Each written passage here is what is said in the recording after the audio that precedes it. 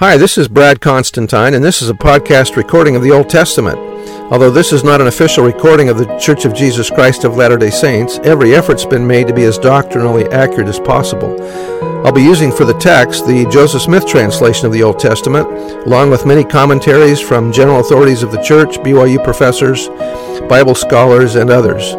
This format will be very detailed, and so if you want a deep analysis of the Old Testament, you come to the right place. Thanks for your attendance. Hello there, welcome back. This is Isaiah chapter 52, verse 1. Awake, awake, put on thy strength. Joseph Smith said that Isaiah had reference to those whom God should call in the last days, who should hold the power of priesthood to bring again Zion and redemption of Israel. And to put on her strength is to put on the authority of the priesthood, which she, Zion, has a right to by lineage, also to return to that power which she had lost. That was in Doctrine and Covenants, section 113. O Zion, put on thy beautiful garments, O Jerusalem, the holy city, for henceforth there shall no more come into thee the uncircumcised and the unclean. What he's saying here is take off the garments of slavery and put on royal garments, even garments of the temple. One way she puts on beautiful garments is by living the law of consecration. Garments are also priesthood power restored in the last days. Verse 2, shake thyself from the dust. In other words, remove sin from your life. Arise and sit down. Arise from the dust and sit down in dignity, being redeemed at last. No longer sit in the dust as a slave, but sit on your royal throne. O Jerusalem, loose thyself from the bands of thy neck, O captive daughter of Zion. Joseph Smith wrote, the scattered remnants are exhorted to return to the Lord from whence they are fallen. If they do, the promise of the Lord is that he will speak to them or give them revelation. The bands of her neck are the curses of God upon her, or the remnants of Israel in their scattered condition among the Gentiles. Verses 3 through 12 is the deliverance of captive Israel. For thus saith the Lord, ye have sold yourselves for naught, and ye shall be redeemed without money. Talking about the atonement of Christ. For thus saith the Lord God, Jehovah, my people went down aforetime into Egypt to sojourn there, and the Assyrian oppressed them without cause. Now therefore, what have I here, saith the Lord, that my people is taken away for naught? Satan took Israel captive and gave them nothing in return, as he continues to do with people of the covenant in our own day. They that rule over them make them to howl, saith the Lord, and my name continually every day is blasphemed. The story or the incident there he's talking about with the Assyrians is that when Israel came out of Egypt, the Assyrians were sort of laying wait in ambush, and they attacked them from the rear, killing a lot of the weakest or the oldest or the youngest of the Israelites. They were taking advantage of the weakest part of their army. Anyway, that's what he's talking about there. Verse 6, therefore my people shall know my name, yea, in that day they shall know that I am he that doth speak. Behold, it is I. And then shall they say, how beautiful upon the mountains are the feet of him that bringeth good tidings unto them, that publisheth peace, that bringeth good tidings unto them of good, that publisheth salvation, that saith unto Zion, thy God reigneth. The Hebrew manawu, in other words, regarding the word beautiful here, from this phrase, the prophet Joseph Smith derived the name Nauvoo, which he interpreted as place of rest or beauty. Jesus Christ and everyone who preaches the gospel are those that have beautiful feet as they preach the gospel. So if you want to be beautiful, preach the gospel, right?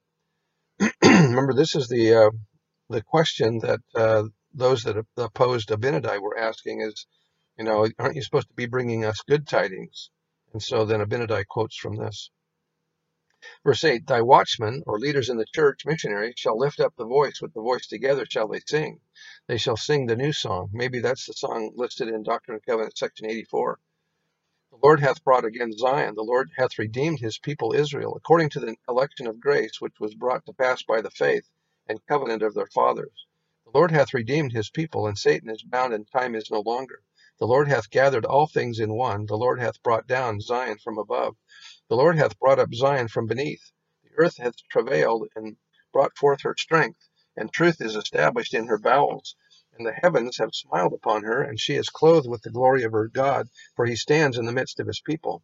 Glory and honor and power and might be ascribed to our God, for he is full of mercy, justice, grace, and truth and peace, forever and ever. Amen. They shall see eye to eye when the Lord shall bring again Zion. The Hebrew says returns to Zion or restores Zion. In 3rd Nephi it says, Then will the Father gather them together again and give unto them Jerusalem for the land of their inheritance. The city of Enoch will return to the earth. Verse 9, Break forth into joy, sing together, ye waste places, or ruins of Jerusalem, for the Lord hath comforted his people, he hath redeemed Jerusalem. The Lord hath made bare his holy arm in the eyes of all the nations, and all the ends of the earth shall see the salvation of our God. The Savior quoted these 3 verses in 3rd Nephi and said that the Nephites and Lamanites would be given the land of America for their inheritance. Verily, verily, I say unto you, thus hath the Father commanded me, that I should give unto you this people, this land for their inheritance. Also Abinadi interpreted verses 7 to 10 to the wicked priests of King Noah in Mosiah chapter 12. It came to pass that one of them said unto him, What meaneth the words which are written, and which have been taught by our fathers, saying, How beautiful upon the mountains are the feet of him that bringeth good tidings, that publisheth peace, that bringeth good tidings of good, that publisheth salvation, that saith unto Zion, Thy God reigneth. And then in chapter 15 of Mosiah, Abinadi answers their question. Yea, and are not the prophets, every one that has opened his mouth to prophesy, that has not fallen into transgression? I mean, all the holy prophets, ever since the world began, I say unto you, that they are his seed, and these are they who have published peace, who have brought good tidings of good, who have published salvation, and said unto Zion, Thy God reigneth. And oh, how beautiful upon the mountains were their feet. And again, how beautiful upon the mountains are the feet of those that are still publishing peace. And again, how beautiful upon the mountains are the feet of those who shall hereafter publish peace. Yea, from this time henceforth and forever. That's us, isn't it? And behold, I say unto you, this is not all. For oh, how beautiful upon the mountains are the feet of him that bringeth good tidings, that is the founder of peace, yea, even the Lord, who has redeemed his people, yea, him who has granted salvation unto his people. And that's talking about Jesus Christ.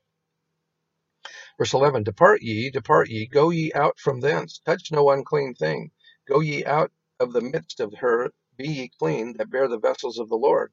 In other words, be worthy. The place we are to depart from is Babylon, or the midst of wickedness, which is spiritual Babylon.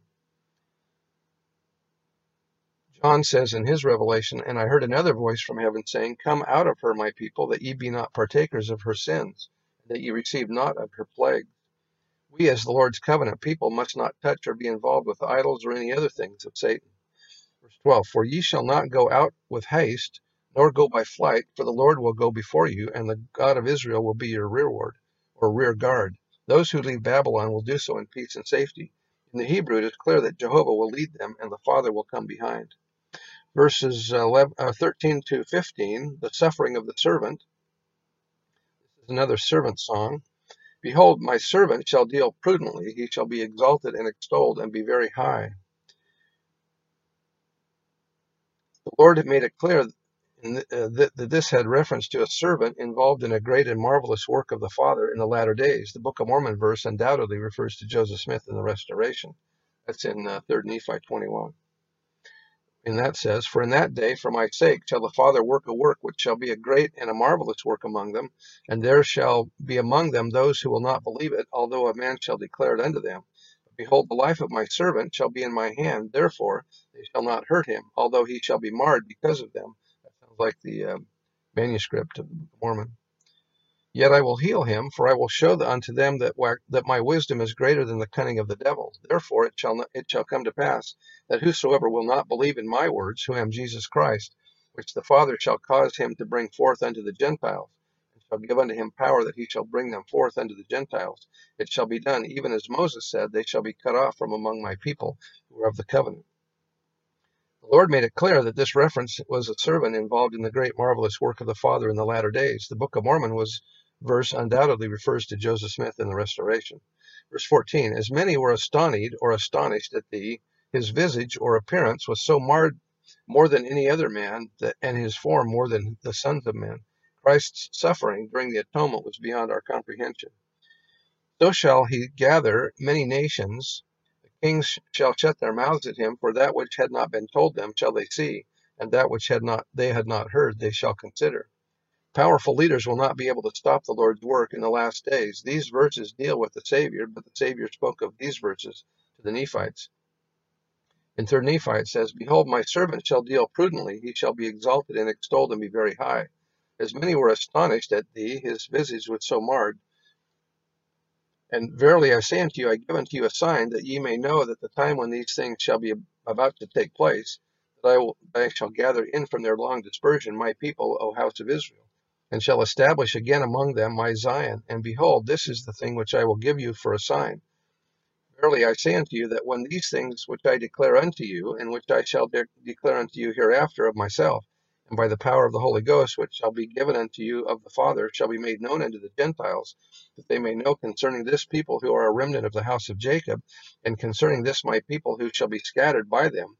Verily, verily, I say unto you, when these things shall be made known unto them of the Father, and shall come forth of the Father from them unto you, for it is wisdom in the Father that they should be established in this land, and be set up as a free people by the power of the Father.